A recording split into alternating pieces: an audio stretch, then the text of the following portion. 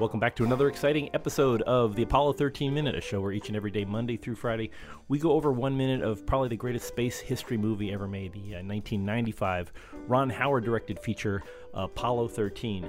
I'm one of your hosts, Jim O'Kane, and this week, our good co-host Chris Henry is on assignment, so we have a different co-host. And who might that be? Oh, wait. I know this one. It's me, Hal Bryan, from the Experimental Aircraft Association, also like Chris, and but best known on the internet world as your co-host from the Rocketeer Minute. Yes, and it's great. It's great having you back, Hal. I appreciate it very much. Oh, it's my pleasure. Fun to get the band back together once in a while.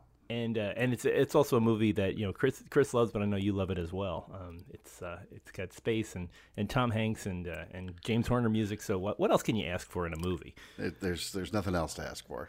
No, they couldn't work Nazi saboteurs in, but there's enough mayhem going on that you don't really need a large man in a pork pie hat lumbering around. Exactly. This is one of those movies that and I think you and I have touched on this in other discussions on other shows before, but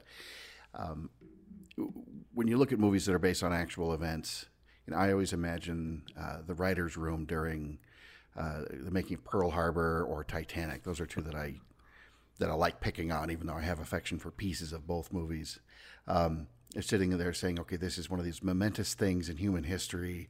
The ship's going to sink, or there's this horrible surprise attack that brings us into World War II. And then some other guy's sort of scratching his chin and says, well, yes, how do we make it interesting? and that's when you've got to add the spurious love interests and everything else. And, Apollo 13 certainly isn't a documentary, but you really don't have the sense that there is just, there's not a whole other third of it tacked on as just total manufactured drama. Yeah, and we've already talked in the past episodes with Fredo Hayes about how his character, he didn't really resemble the character that's on the screen. That it's like he's not Bill Paxton, sure, game over man kind of. Game over man. Yeah. So, but really in listening to the actual the actual transmissions from Apollo 13, both from the ground and from up in space, it's very I wouldn't say laconic, but it's just kind of they give the information that's required, and nobody seems to be freaking out. Well, let's actually this is from about 5 minutes ago, but right now let's play the actual recording of Jack Lousma asking Apollo 13 to stir their cryo tanks, the kind of the start of this whole menace here. So 13, we've got one more item for you when you get a chance. We'd like it to stir up your cryo tanks. In addition, I have Shaft and Trunnion for a look at the Comet Bennett if you need it. Okay, stand by. Okay, so and one of the things, they had to leave out everything that was going on except for the disaster. One of those things you just heard that Jack Lousma was mentioning there was if they needed the azimuth numbers for where they could find Comet Bennett. Comet Bennett was a big deal in 1970, that they could actually do some extra atmospherical views of the constellation. So they were, or not the comet. So they were going to get some good high resolution pictures, but of course, as things would develop in the next few minutes, that Comet Bennett kind of went off the page along with the moon landing and everything else. So actually, let's listen to one of the things, it's Tom Hanks' movie. He gets to be the star of the show. So he gets to say we've had a problem. But if you listen to this initial one here, it's not Jim Lovell that says it, but Jack Swigert is the one that actually makes the initial comment, and Lovell comes back and repeats the message that Swigert sent to Houston. So let's listen to that right now. Okay, Houston, we've had a problem here.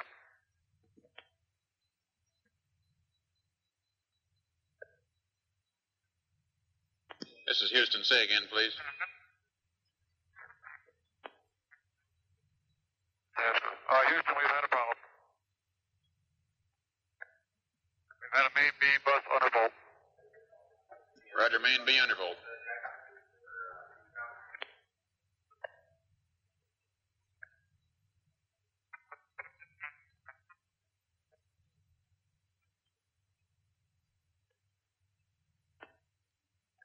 Okay, stand by, 13. We're looking at it.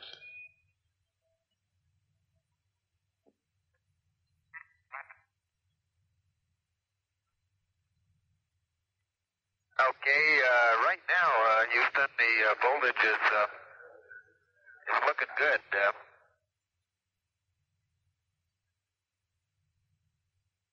And we had a pretty large bang associated with the caution and warning there. And as I recall, main B was the one that had a amp spike on it once before.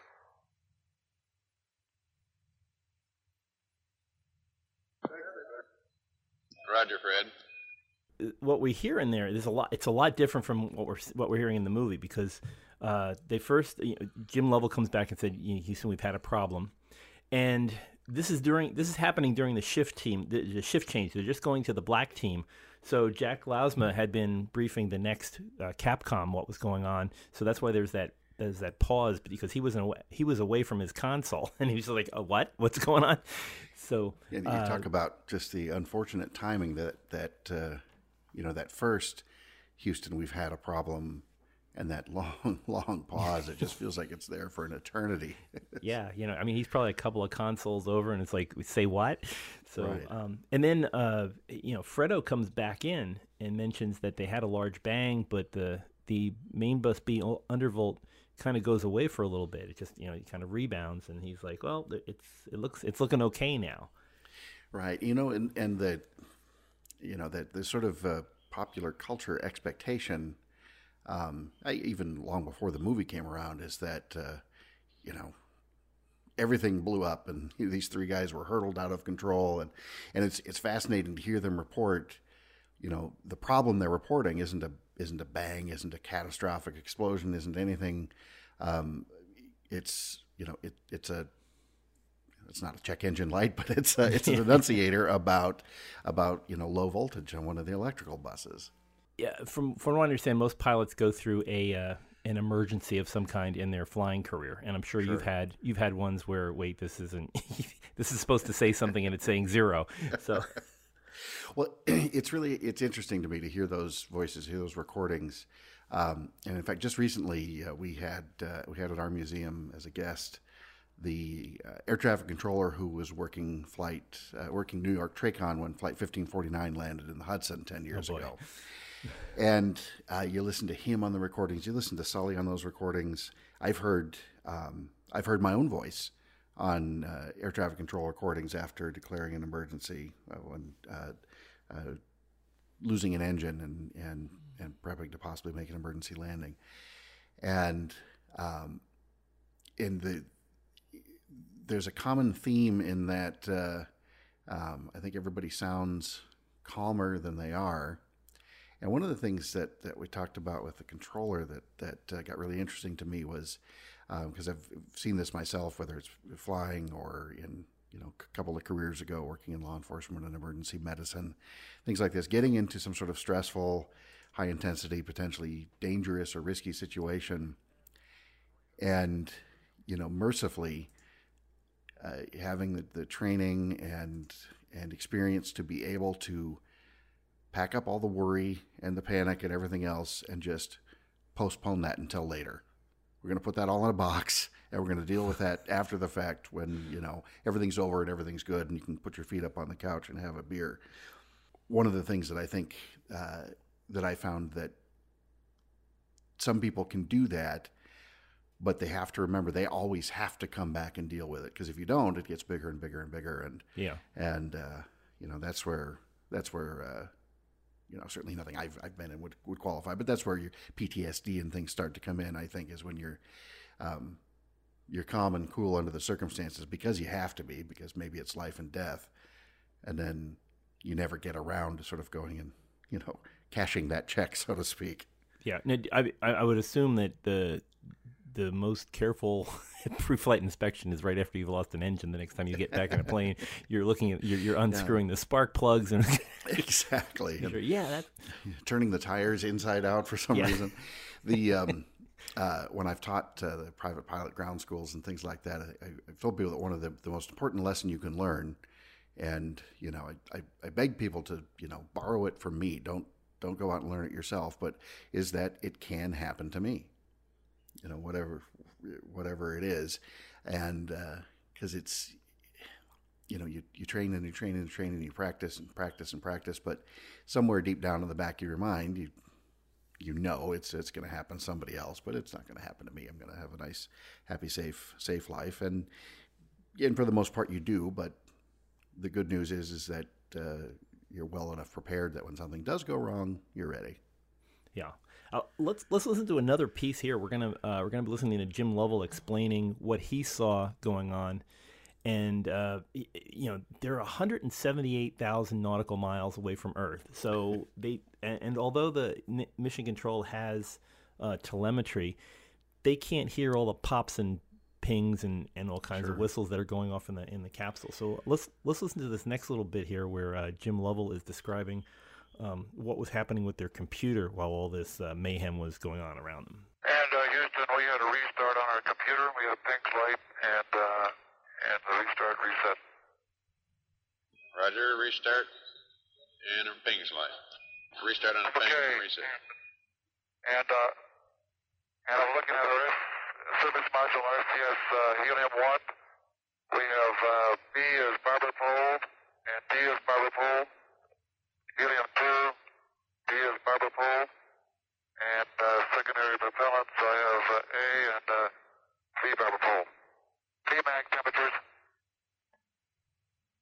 Okay, AC2 is showing zip. I'm trying to reconfigure on it, Jack. Roger. Yeah, we got a main bus A undervolt now too, Sean. Main A undervolt. It's reading about 25 and a half. Main B's reading zip right now. Yeah, so that's there's a lot to unpack in that little thing where they're talking back and forth. Notably, the Lovell's trying to give him more information, but also Fredo and Jack are also chiming in about different systems, notably the BMAG, which is the body-mounted attitude gyro. So they're not only have they lost some power, but now they're losing oxygen, and of course now their main A bus undervolt comes in. So that means both electrical systems are failing. And it's interesting too. One of the first things you hear is the computer coming back up, and that's, we have such a very different perception of what that means, to us now. Have you guys ever talked about? And I wish I had numbers off the top of my head, and perhaps you do. But have you guys talked about just the actual limited computing power on board? I think that's a constant refrain in this, about that it's like 1K of memory, and it's all hardwired, and basically everything flowed through that computer, the DSKY, everything, all the programs that things from getting telemetry to adjusting, finding its place in space, to firing the RCS system and firing the SPS system. That all went through that little computer with really some of the best, tightest coding ever written in the history of mankind. Absolutely. It's just staggering to think you're talking 1K of memory. And I just saw, as we're recording this, this morning, that you can now get an SD card with a terabyte on it. And my gosh. That's 1,000 times the storage. And Joe Blow on the street can just buy one and put it in their camera or their tablet or whatever. Yeah, have another terabyte of storage. It absolutely blows my mind. Yeah, and the systems are continuing to fail here. You're hearing stuff. I mean, not only losing the computer, but losing one of the three gyros that's on the Apollo. We talked with Frank Borman a week or two ago about how they had three gyros to back each other up, but now losing this body-mounted one. You've lost your place in space if that one's going offline. It's well, and it's interesting too. You hear them rattling off which gauges are barber poled. Yeah, and I'm trying to picture that sort of aboard the spacecraft in an airplane. Sometimes you'll have a barber pole on an airspeed indicator, which is a sort of an extra needle, and it's got red and white stripes, hence the name. that's moving to tell you that adjusts to sort of warn you about basically a safe maximum airspeed, and it'll move because of changing altitude and other conditions and things on a typical, and that's usually refers to a limiting Mach number, so it's faster airplanes. On a typical general aviation airplane, Cessna 172 or something, sometimes the altimeter will have it, and it's more of a binary indication. It's like if you see the barber pole, you're below 10,000 feet. If it rolls away and the hands of the altimeter have sort of gone all the way around once, it tells you at a glance when there's no barber pole. It's telling you, okay, now remember to add 10,000 to your altitude. Yeah. So it's not quite a trouble light, but it's kind of out of range is what that means. Right. And they're getting a whole bunch of barber poles, which is never a good sign. No.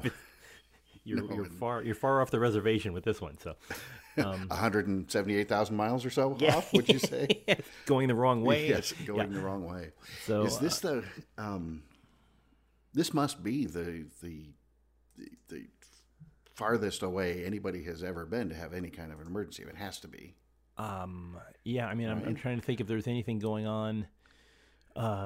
There was a problem in Apollo 10, I think it was, where there was a problem where the lunar module, after they had tested out the abort sequence on the lunar module, and the problem was that they had the wrong radar on. I may be misremembering this, but they had the wrong radar on, and the lunar module was trying to attempt to redock with the command module through the middle of the moon. And it's like, that's not the way you wanted to go. No. Sometimes the most direct route is not the best. Yeah, but I don't think they were calling back to Houston saying, I don't know what's wrong. It's more like, turn everything off, we're going to go to manual. I think that's right. how that was handled. I'm probably going to get a lot of mail about that. It's like, no, you idiot, this is not the way. But I think I'm pretty sure it was Apollo 10 where they had just left the wrong thing on, and when they did the fire in the hole abort, it was trying to plot a course through the center of the moon. Wow. So and the Apollo 11 was getting pretty much fuel critical on touchdown on the lunar surface, weren't they? Yeah. So it was and that was I mean, Neil was overriding a bunch of things because he saw a bunch of rocks and boulders coming up, so he was getting a little bit hard with. I mean, he actually canceled out their he canceled out their descent and started ascending, and then he also started kind of going into reverse to get back where he was. So that really messed with the fuel ratings. It's interesting. As we're recording here, the Chang'e 4 lunar lander from China has recently landed on the far side of the moon, and one of the news items from the China press was a video of the Chang'e 4 lander going for its for its final position on the landing. And the way they do things is a lot different from the way we handled lunar module descents, where we'd slowly cut back on the horizontal velocity as at the same time as we were getting rid of vertical velocity. So you just kind of land in an arc until at the point of touchdown you had canceled out your horizontal velocity. Right. And with the Chinese method is they just cancel out all horizontal velocity at a high altitude and then just drop like an elevator, or more like a rock. But oh, interesting. And that was always my strategy when playing Atari Lunar Lander. So I thought, justified at last. You know, it's funny you mentioned that, because my wife and I got ourselves one of these 3/4 scale stand-up arcade machines for Christmas. It's splashed with Centipede and Asteroid graphics, but it also includes Lunar Lander and a dozen or so other games. And just this morning, just a few hours ago, I was standing there playing Lunar Lander, and I was back in the Gold Mine Arcade at SeaTac Mall in Federal Way, Washington, shoving in fistful of quarters. Yeah, fistful of quarters, trying to buy more fuel, and that's always interesting. It's always that. For such a silly, simple little vector graphic game, you learn a thing or two about. Oh yeah, but how much fuel it costs to land, and that strategy you just talked about. I was doing that same thing today. So this time, no, I want horizontal velocity at 0 when I'm over the target. Then I'm just gonna just going to gently do a few burns on the way down, and let's just say when you own the machine, you always have high score. Oh yeah. Wow. Yeah. I think 99% of everything I know about orbital mechanics I learned from either Lunar Lander or the Kerbal Space Program. Yeah, it's just 3 years of school, and it didn't help as much as a couple of plays on a video game. But, Drop out of school, kids. Go play video games. That's the message here. Like the 4-H says, learn by doing. Yeah. But we've got a couple more to listen to here. Let's listen to this next cut where Jim Lovell is going over how little time they have left and what's happening. 13 Houston, we'd like you to open circuit fuel cell 1. Leave 2 and 3 as is. Okay, I'll get to work on that. And Jack, our O2 quantity number 2 tank is reading 0. Did you get that? O2 quantity number 2 is 0. That's AC, okay. Yeah, that's because of AC. And it looks to me, looking out the hatch, that we are venting something. We are venting something out into space. Roger, we copy your venting. It's a gas of some sort. Yeah, so that is a pretty scary moment. I mean, we all know what that means. And Chris had mentioned last week that when he talked to Jim Lovell about this, that people always say the Houston we have a problem is the moment of Apollo 13 when everything came down. But they were dealing with it as a problem until Jim Lovell looked out the big square window over his head and said, "That's that ain't right." It's imagine seeing your ship just blowing all of its oxygen out. If you look, he mentions that the O2 tank is empty, and he looks out the window and sees just a pile of steam coming out of right behind him. Not a good day. And he knows at that moment that this isn't a faulty gauge, this isn't a bad sensor or something, or a spurious reading. But even just how calm everybody is. Again, you keep hitting this, but it's just copy. You understand? O2 is at 0. It's fellas, it's been good to know you. Yeah.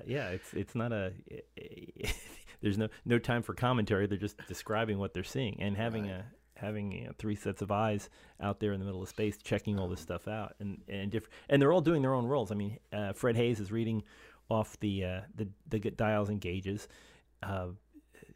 Swigert trying to establish system status on how the whole thing is working together, and really the commander is acting as an observer, trying to figure out what overall what's happening to both the ships and how to respond. Right.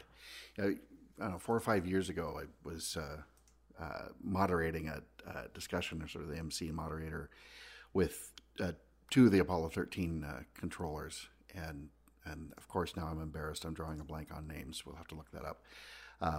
But anyway, it was one of the things that came up that I thought was so interesting about this. When you look at this, any of these missions, but of course you look at this one in particular as that quote most successful failure unquote, is that you've got astronauts who are they're cut from the test pilot mentality and everything else, and you want to have this picture of them, or the cliches. You have this picture of them. They're going to put their shades on and chomp a cigar and grab the stick and get out of there. And instead, you've got an army of people. You've got the 3 guys up there. You got everybody on the ground who, they're not saying, go left, go right. They're saying, let us all work together and invent a procedure to fix this problem. And here's a series of checklist items to do. I want you to reset this circuit. Okay, I'll work on that. Then you're going to do this, and then you're going to do that. And it's staggering how, in spite of sort of outward appearances, and even how some of the guys might be on the ground or in their Corvettes, there isn't an ego anywhere involved. No, yeah, they're not arguing about it. I mean, Jack Lausma is really their point man on this as Capcom. He's the astronaut representative on the ground, and just imagine what's going on in his earpiece while he's talking with the astronauts up in space. He's probably got teams of people saying, "Tell him this, tell him that. Don't forget to mention this." And and they're showing Gene Kranz, and Glenn Lundy was also working at that particular shift, but it's easier just to boil it down and make it one mission controller. But Sure. having Glenn Lundy and Gene Kranz talking in his ear and telling him this and that, and also hearing all the other, Fido and Guido and all the other systems people telling him this is broken, this is not working, and it could be this or that. Trying to sort all that out and then turn it into a single voice going up to the Apollo astronauts and saying, this is what you need to know right now. And it's incredible. And I've never heard in any of these recordings anybody just say, guys, shut up, I'm talking. Just give me a second, for crying out loud. I'm on the phone with space. Now, this next part we're gonna listen to is the part that we see Tom Hanks trying to talk back and saying, "Are you sure that you want to do this? Are you really sure that you want us to shut down the fuel cells and all that?" But really, it's not. For one thing, it's not Jim Lovell that's going to be making this discussion, but they're just trying to be clear to make sure that they don't make any further mistakes. Because as we talked before, that the fuel cells are basically, it's like a candle, and you've lit a candle to make water and electricity. And once you blow out that candle, you can't go in the back of the ship and light it again. So this next part that we're going to listen to here is that discussion between Fredo and the ground, and also Jack Swigert. So let's listen to that next. Okay, 13, this is Houston. It appears to us that we're losing O2 flow through fuel cell 3. So we want you to close the react valve on fuel cell 3. It looks like fuel cell 1 and 2 are trying to hold up okay. You copy? You're saying fuel cell 1 and 2 are trying to hold up, but we're leaking O2 out of fuel cell 3, and you want me to shut the react valve on fuel cell 3. Did I hear you right? That's affirmative. Close the react valve on fuel cell 3. Okay. I'll go to the SSR page. You want me to go through that whole smash for fuel cell shutdown? Is that correct? Stand by.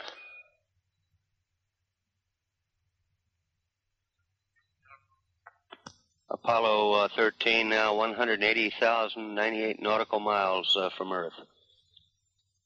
Velocity now rating 3,219 feet per second. We're at 56 hours, 58 minutes now into the flight.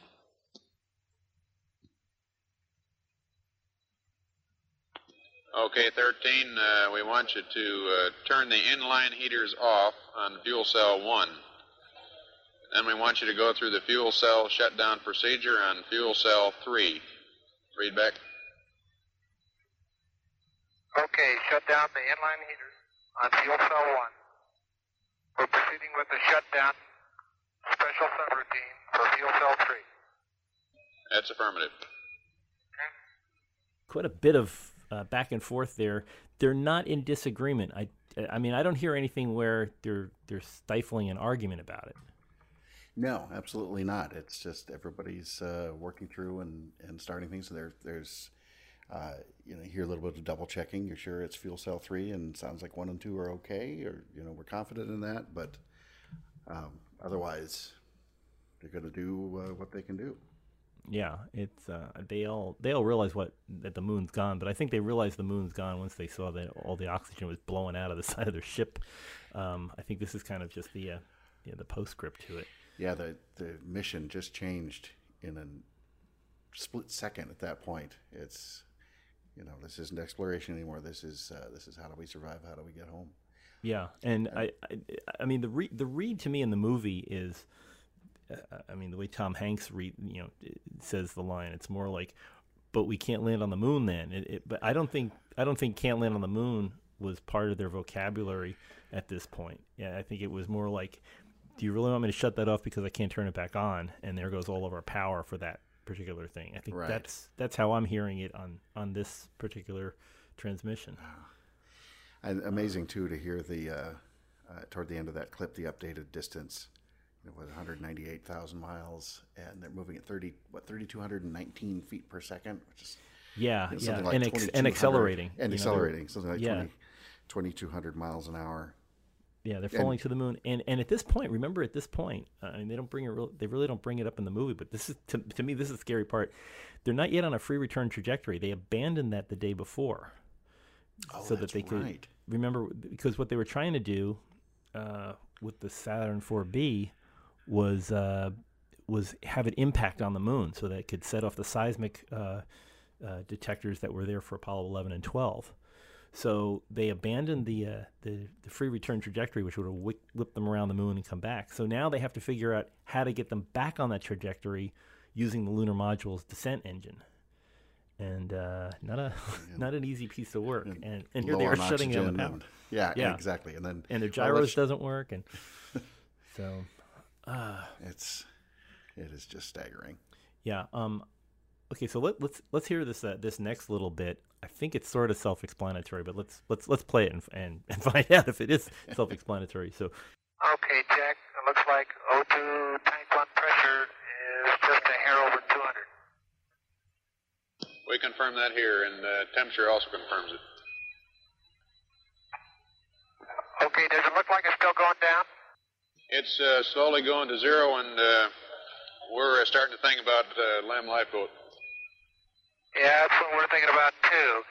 Do you want me to do a quick T-52? It kind of looks like we've been talking it over, and it kind of looks like we'd probably align our LEM platform with our platform and then power down the CM, keep the LEM powered up, doing dips, whatever dips burns you give us. 13, we're not going to concern ourselves at the moment with a dips burn. It's going to be some time before we'd get to that, but we're working on other procedures to give you, which will allow us to use the LEM systems. Over. Okay, real fine.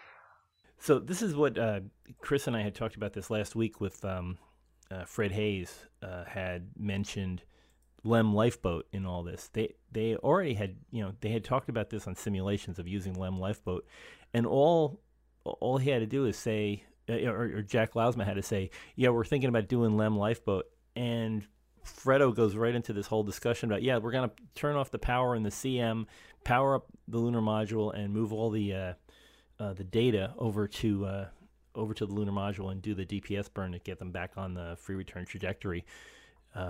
Somewhere in there, and Jack mentions that it's not going to come up until 7 to 9 hours, so don't worry about it too much, because they're gonna deal with it as it comes along. They're only at 56 hours here, so they've got almost 20 hours to figure it out. Yeah, I love that bit at the end, that just very, very calm.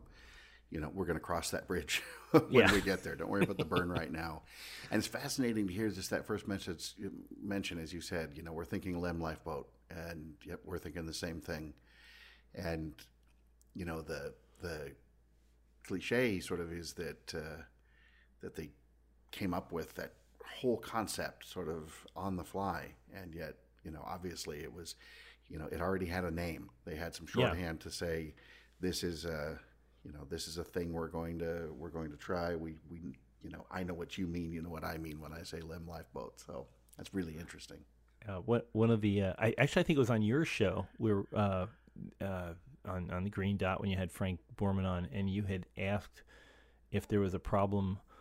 Did he consider that without bringing the lunar module with him, that he didn't have a lifeboat? And Frank just said, "Yep."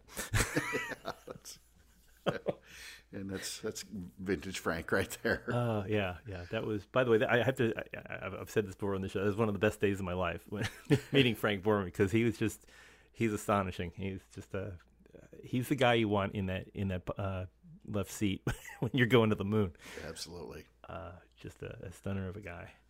And we've got one last one. This is the guy I feel sorry for in this whole thing is the PAO, the public affairs officer, who has to, basically he's the front line who has to tell everybody what the stakes are and what's going on and what they're planning on doing about it, and do it in a very calm voice. One of the things, as we play this next piece, listen to it and imagine a NASA official using some of the words that are mentioned in this next piece to just the general public in discussing a problem. So let's play that next bit.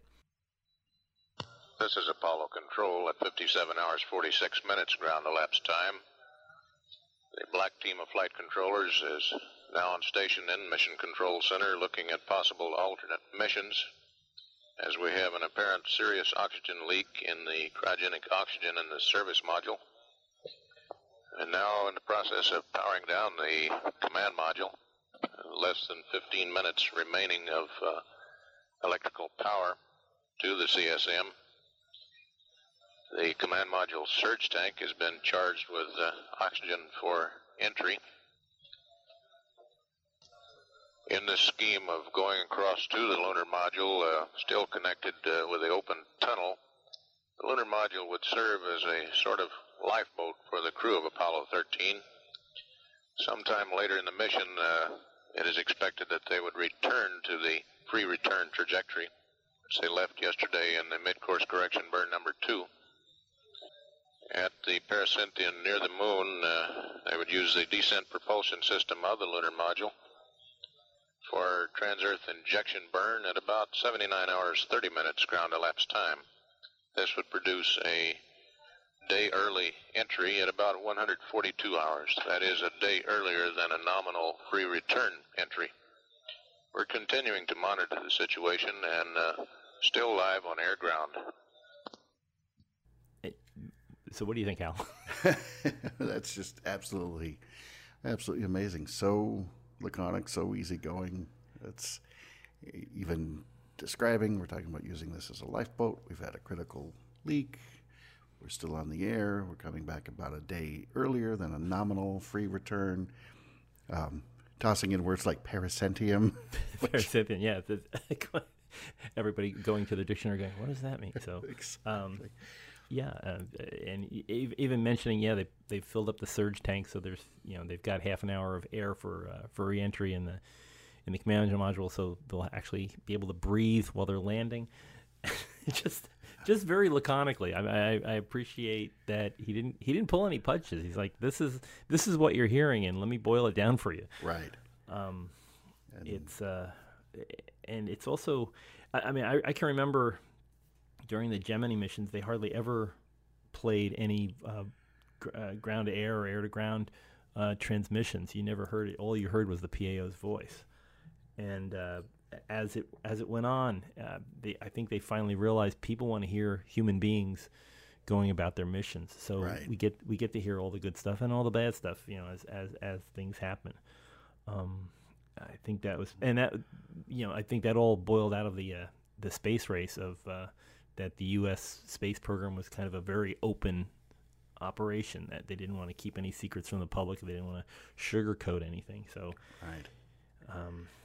Unfortunately, at the time of Apollo 13, they really didn't broadcast a lot of things because the public had lost interest up until, this disaster. Isn't that staggering to think in the course of, what was it, 9 months or so between 11 and 13? Was it July of 69 to April? It was April of 70, correct? Yeah, that's right. That, in July of 69, it was the most momentous scientific achievement of all time. And 9 months later, another flight to the moon. We may not even watch it on TV. Let's see what else is on. And it took a disaster to bring it back. Right. Yeah, to get everyone's attention and bring them back. Wow. Well, hopefully we're getting the word out in shows like we have here. This has been a fascinating minute, and Hal, thank you so much again for sitting in. Hopefully you can come back tomorrow and we can chat a bit more. My pleasure. It's always fun to get the band back together. Get the band back together. It's never our Billy hasn't called in yet, so we'll leave a space open for him if he wants to chat about it. Always room for Billy. Yeah, wow. Well, for folks wanting to listen to previous episodes, you can always find us online at apollo13minute.com. You can also reach out to us on social media like Facebook at the Apollo 13 Mission Control, or on Twitter at Apollo 13 Minute. Find us, as usual, on iTunes or Google Play or wherever your fine podcasts are delivered up. We're out there. Just search for Apollo 13 Minute and click subscribe, and you'll get us hot and fresh every morning, Monday through Friday. Looks like we're coming up on loss of signal in about 30 minutes, or 30 seconds, actually. So we'll see you tomorrow here on the Apollo 13 Minute.